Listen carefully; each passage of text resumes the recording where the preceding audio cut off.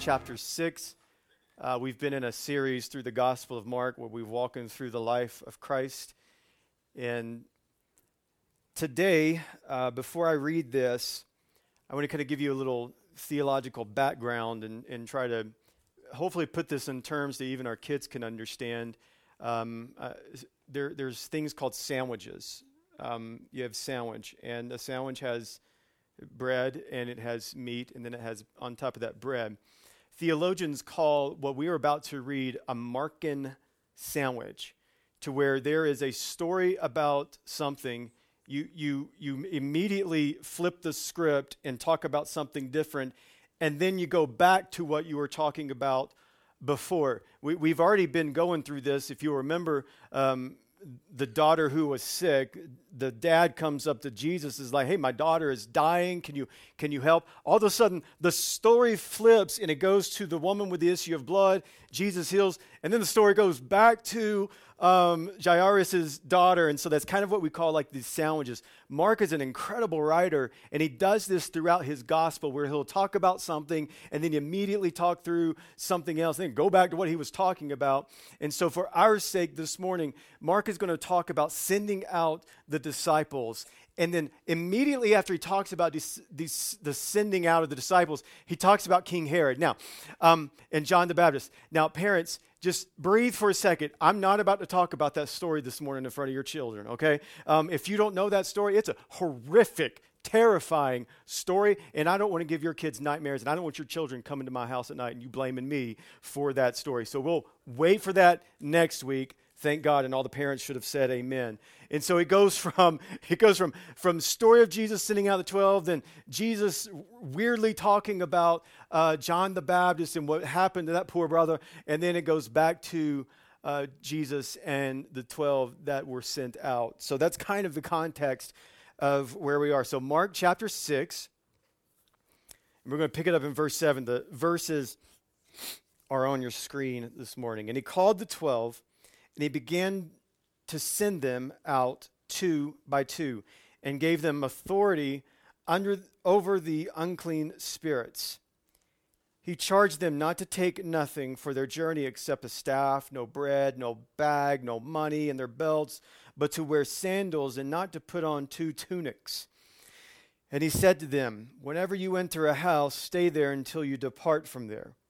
And if any place will not receive you, and they will not listen to you, when you leave, shake off the dust that is on your feet as a testimony against them." So they went out and proclaimed that people should repent. And they cast out many demons and anointed with oil many who were sick and healed them. The apostles then returned to Jesus and told him all that they had done and taught. And he said to them, "Come away by yourselves to a desolate place and rest a while." For many were coming and going, and they had no leisure even to eat. And they went away in the boat to a desolate place by themselves. Can we pray one more time over the reading of God's word this morning? Holy Father, we thank you again, Lord, for the life you have given us. Lord, we thank you for the words that we just read. Although it was my voice, it was your word that was spoken, God. We pray that it would be mighty to save, that you would be mighty to draw us closer to you, Lord. And may we feel the urgency of the call of the gospel in these passages. And we thank you for everything that you are doing. In Jesus' name, amen. Now, how we kind of have an overview of ministry and an overview of how Jesus kind of facilitated things is really, this is kind of a foundational piece to that. Is kind of giving us this guide of what it looks like to be a minister of the gospel, really kind of what it looks like to follow after Christ. So this is Jesus calling the called ones and giving them a calling to go be sent out and some work to do. And so Jesus is delegating to his chosen guys. And so he's got 12 guys, all right? These are 12 men that Jesus hand selected. And if you'll notice in this text, you find some things that are weird. Jesus telling him, like, don't take no bread, don't take a bag, don't take your tunic, don't, just your sandals, just this is all you need to take. Now, what we can identify from this is there's this idea in Scripture of descriptive and prescriptive. All right? You know what that is, right? If it's descriptive, it's Jesus or the Word of God kind of describing something in nature of what to do. If it's it's charismatic church already. We got somebody running around. Praise the Lord. If it's prescriptive, it's just something that Jesus is telling or giving us this prescription to do. So let me break this down in a way that hopefully makes a little bit better sense. If Jesus is telling them just to wear this, don't wear that, that's not for us. He's talking directly to the 12 disciples. Jesus is not telling you, when you go out, don't carry a bag, don't carry a loaf of bread. Now, who carries a loaf of bread anyway?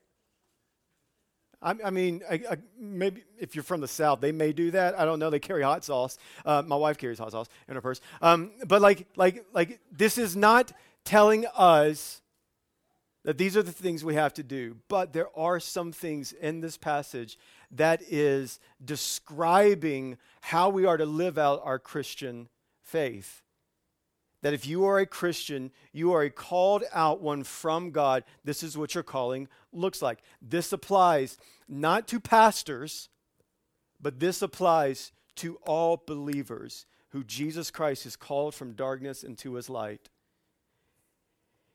So up until this point, and let me go through some of this line by line if I can to better pull this apart before we get this application to ourselves. If you kind of look back in the back half of verse 6, because that's really where all this section starts, these words will kind of get us kind of moving in the right direction. So the text says that, and he was going around the villages teaching. Now, the word there is and he. Who is he? Jesus, the Lord. At this point in his ministry, it's all been Jesus doing the preaching. It's all been Jesus doing the healing. It's all been Jesus like casting out the devils. Jesus has been the only guy doing all of these, raising the dead, healing the sick. It's just been Jesus. It's just been Jesus being the only preacher of the Word of God. And so I think at this point, we're about just a few months away of Jesus being crucified.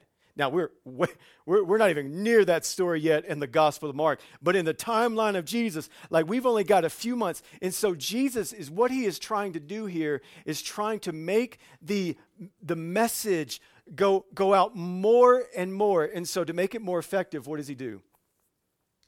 And a great leadership lesson here, he delegates so that the message, so that God's power on display will be made known in more areas. Because at this point, if you need a healing, where do you go? You go directly to Jesus. You're not like far from where he is, you go to him. And now Jesus sees this, and he sees how he wants to diminish this kind of how people are viewing him. And now he's kind of delegating it out among the people. And so what does he do? He sends out common folk. These men had just a few months. These children are wonderful. These men had just, listen to this. I wrap your brains around this. A few months of training. Jesus just had like not even a few months, maybe a couple years of training. They've been walking with the Lord. This is incredible. They didn't go through 4-year seminary. They didn't go. They didn't do like formal training in an astute Christian university. They didn't go and sit under for 10 years underneath some. They've been walking with Jesus for a couple years. They've been listening to Jesus' teaching. They've been watching the way of the Master, and Jesus knows this, and then he sends them out. Right? That was my child yelling. It's okay. It's fine. All right. Breathe. You ain't got to have some 8-year, masters of theology or, 4 years of seminary, and then I got to go and do my Greek, and then I got to go do my Hebrew, and then I feel like I've been equipped to do ministry of the Lord. Like They didn't do that. Jesus wasn't like, okay, boys, what's your doctrine of soteriology? Boys, how do you land on the doctrine of eschatology? Because everybody really cares what you're going to say. Nobody's going to care what they say about eschatology. What's your doctrine? And then like, okay, so we got the doctrines right. Now let's go through our church membership process. No, he's just been with them. They've been watching him. They've been listening. And Jesus identifies, he sees this, and then he sends them out. Like for some of us who feel like we're not qualified, we feel like, well, I don't have the training. Like I don't get to, I don't publicly speak in front of people. I don't do that. Like I don't feel like this. Like chill out. God will give you the words to say. This is a calling that is not just for the preacher, not just for the people who have been formally trained. This is a call for everyone. And this is your call if you are a follower of Christ. So young people, if I could just talk to you for a second, like you can go on and get an incredible degree. You can go on to an incredible university and you can get a great job, but those things do not define you. And ultimately, and let me kick your shin for a second if I can. Really, you think God's like, oh my me, like listen, he got an incredible degree. Holy Spirit, empower him more. Like God don't care if I can kick you in the shin. Your purpose, and you can pay me all the money that you want to pay at a university, and I'll tell you your purpose. It's to, and then the government will pay you back. And then it is to proclaim the message of Christ. I had to. Appreciate it. All right, so let me just answer a few questions, and then I would say I'll be out your way, but it's probably going to take me like an hour to go through all these. That's a joke, parents. Okay, listen to what's happening here. Here's the first thing that our call is. We proclaim salvation and preach repentance. We see this. Let me borrow from Luke's account of this. Luke chapter 9, verse 2, it says, here's the parallel. He sent them out to proclaim the kingdom of God. He sent them out to proclaim the kingdom of God. So here's what's that message of the kingdom of God? It's the rule and reign of Jesus Christ over every square inch. And the message is, if you do not repent and bow your knee before Jesus Christ, then you will ultimately bow your knee before Judge Jesus in the end. And you don't want to do that. John the Baptist has proclaimed this. Jesus is proclaiming this. And now he sent out his 12 to go proclaim this, that the rule of God is here now.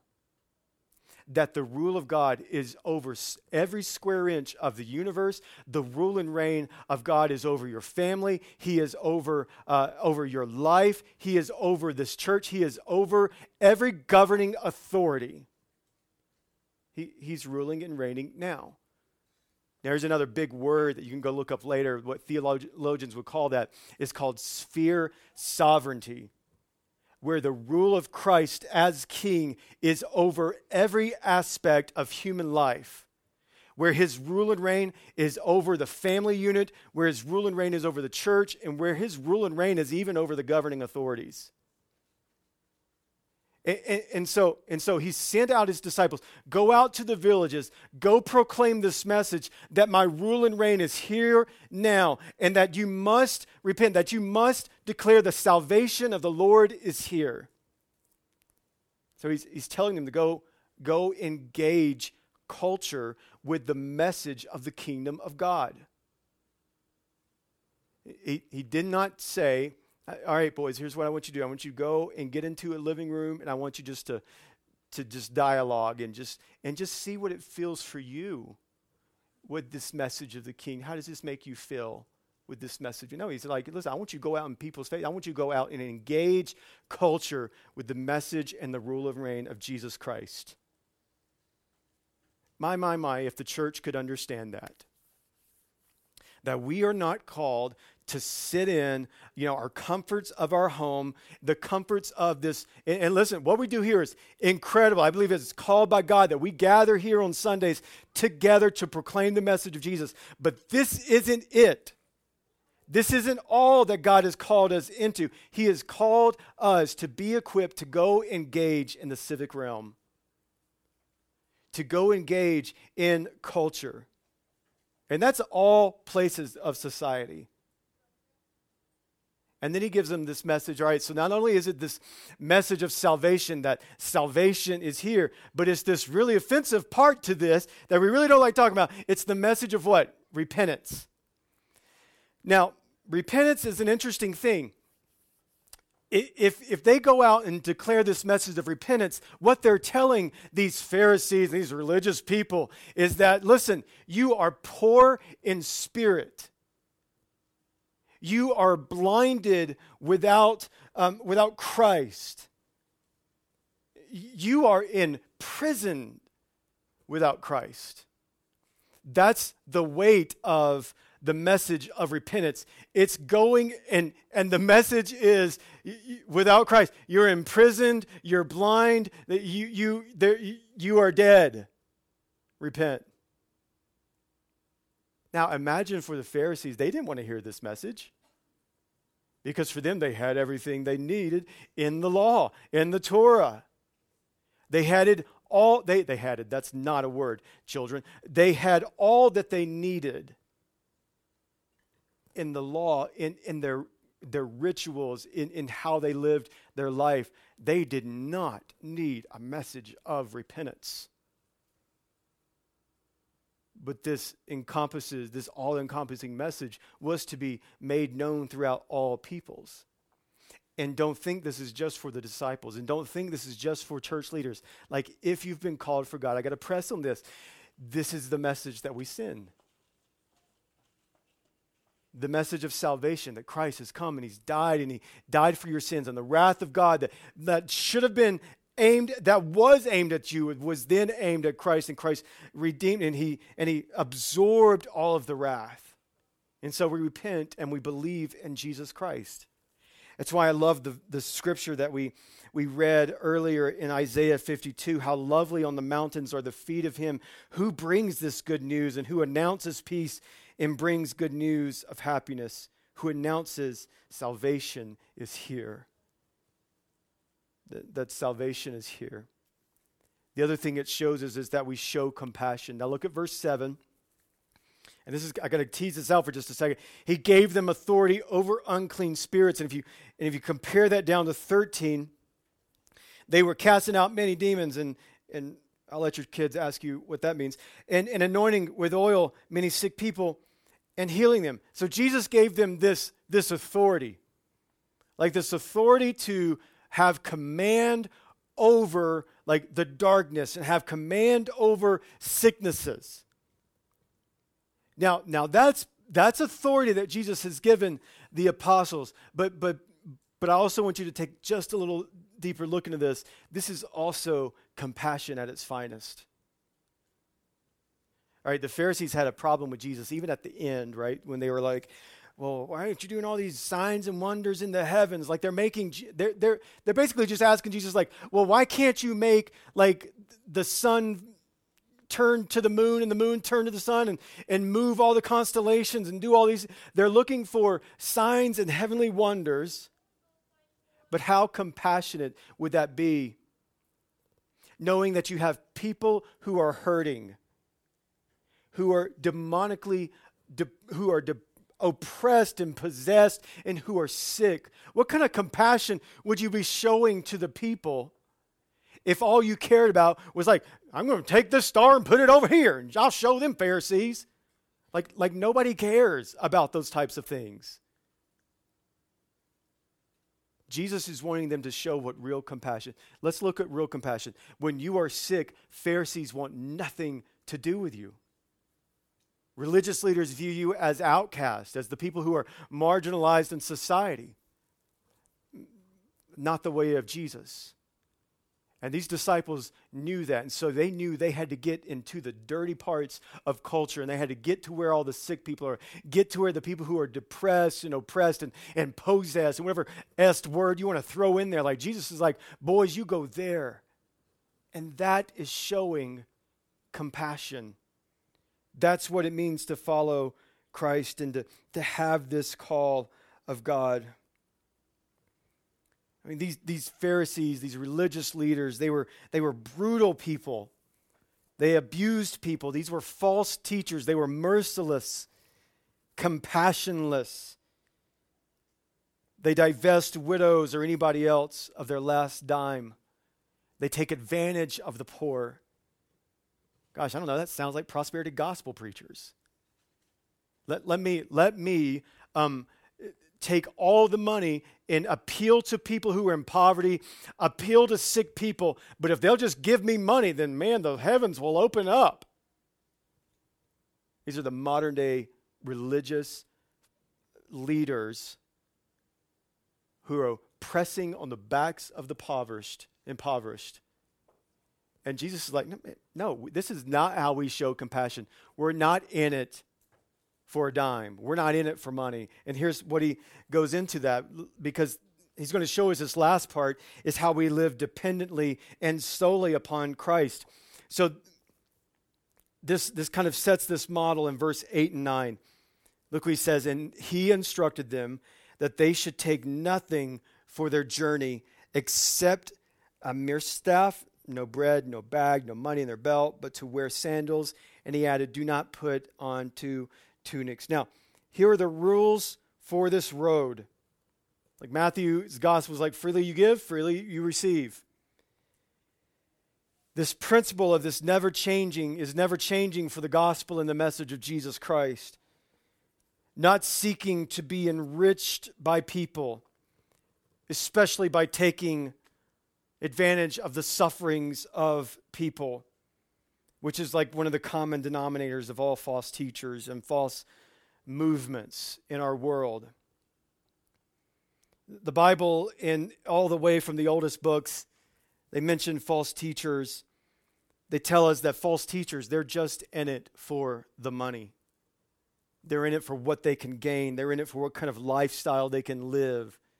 And they're doing it all on the backs of the people of God, whom most of them are living paycheck to paycheck, whom most of them are struggling financially. But these people don't care. They want you to give more into their ministry. These are just like the Pharisees. This is why Jesus is giving them this instruction. Like, I know how easy it would be for you to, as you are performing these miracles, like as you are like casting out demons, like folks are probably going to want to like give you something. Don't take it. Because that's not why we are in this. We are not in this for the money. And I could tell you, like, as I read this, and I've read this before, like it's kind of like eye-opening for me. Like the model of American church is that, we pay like a staff, we pay for preachers, and I don't know, just the way I'm reading scripture is just a little different. Like, I'm not in this to make money. In fact, I don't make money for what we're doing here. I never intend to take $1. Daniel, who is probably works harder than me, getting all this stuff facilitated, and Rob and getting all this stuff organized, like they don't take $1 from this place. Nor will they ever take $1 from this place. We're not in it to gain for ourselves. And what is this lesson to us? There's one lesson I think Jesus is trying to explain to these people. And I want you to pay attention to this. And it's kind of a quite phenomenal doctrine of providence. And it's just kind of boiled down to this. God will always provide. God will always provide. And that's what Jesus is telling these boys. You don't need to take all of this additional extra stuff. Do you know why? Because God, in his provision, he will give you exactly what you need. Everything that's mentioned here is kind of sort of grab and go, like don't take the sandals, don't take an extra tunic. And all of these things are mentioned, and there's an account in Exodus chapter 12 when the people were ready to leave Egypt. The message to them was simple, like you're going to have to go light. You don't need extra stuff. And then there's the same things mentioned there as before.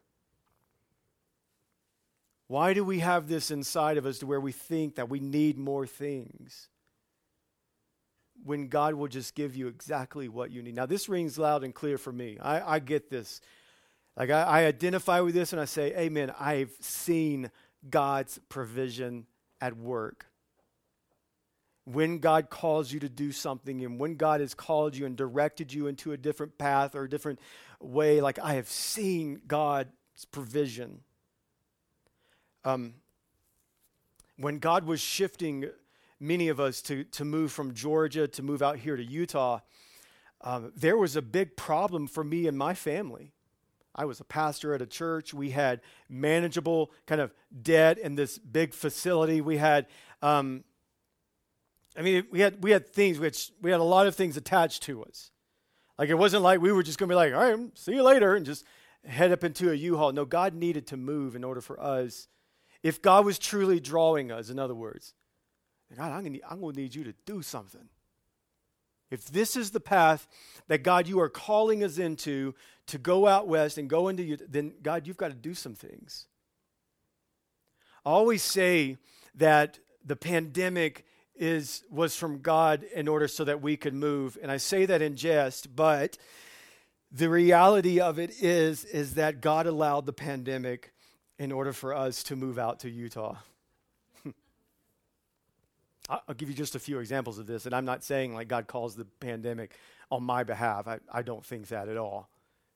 But I do think God used it for us so that God would make a way. Because in order for us, if God's drawing us and is directing us out to come to Utah, like, some things have got to happen.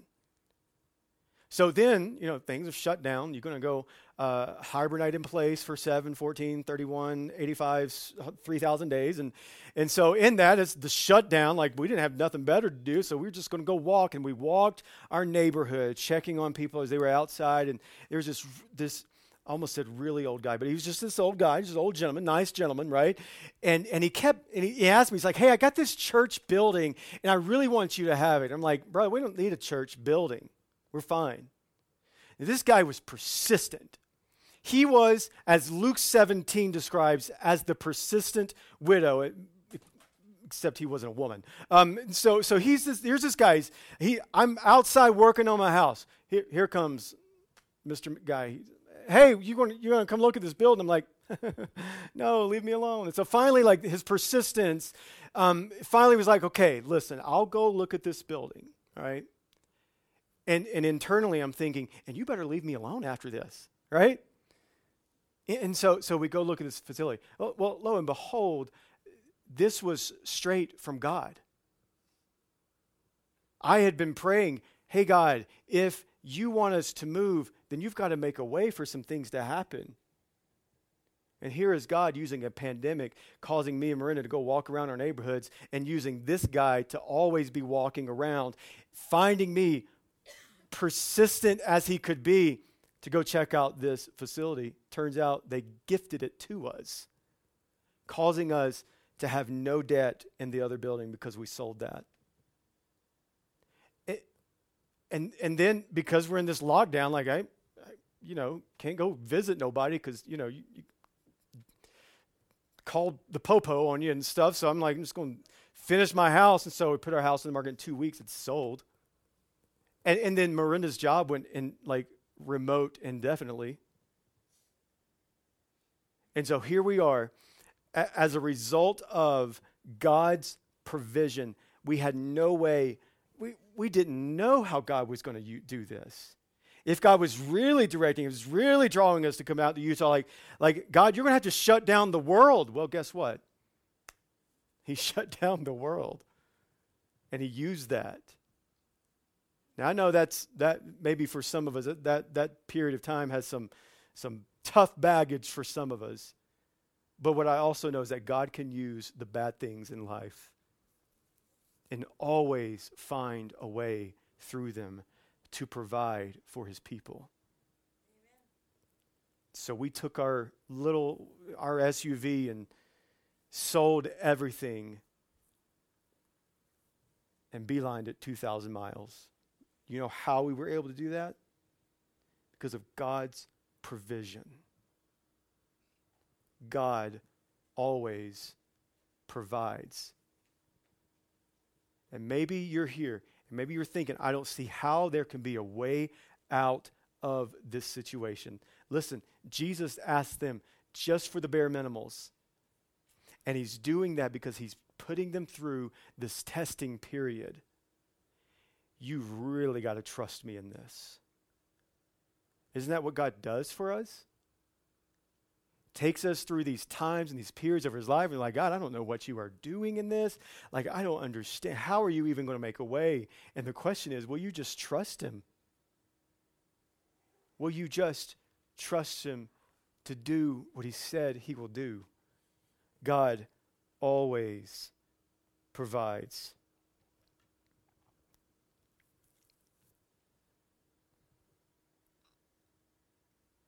I'm sure that these disciples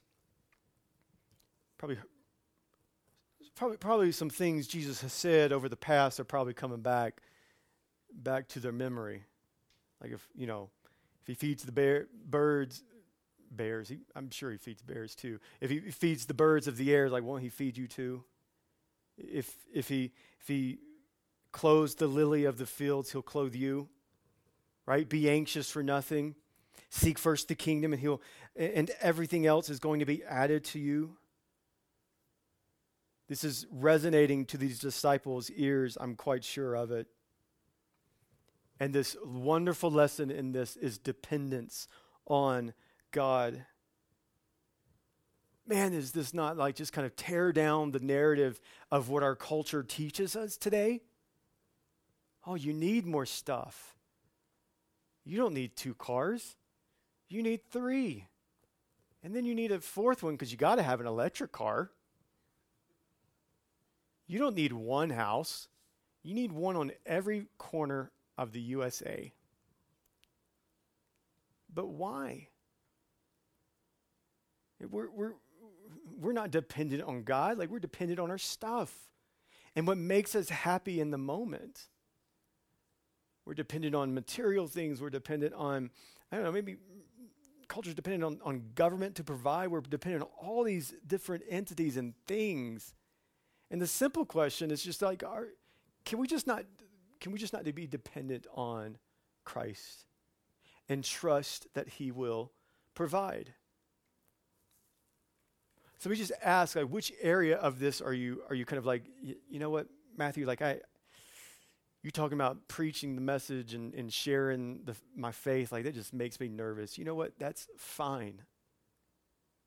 You're not going to be the greatest orator that's ever walked the face of the planet. You're not going to be the best communicator ever. And you don't have to be. God's not waiting for you to be so successful in life so that he can just start applauding you up in the heavens. Well done. Look how well you've done for your life. Got 15 homes. Look at you. No, when you meet him face to face, he's not going to say, oh, well done, my successful servant. It's just a matter of your faithfulness to the call that he's placed on your life. So maybe that's not maybe your struggle is in the area of where, I don't know, showing compassion. Maybe God can take the hammer and chisel away at your heart so that you can be more aware of the needs around you in your community. And if you don't know needs in your community, go see Gail. She'll tell you. Be with people who are fully aware of what's happening in the community. I don't know, maybe your struggle is this, living dependently on God. Like trusting that he is enough, and then trusting that even in the hard times, that he will provide. I am a witness to that, where my back has been against the wall, And I've seen some of you where your backs have been against the wall, and all of a sudden, Jesus would make a way. And it's just a season of, will you trust him? Will you be just dependent on Christ? Let me pray for us this morning.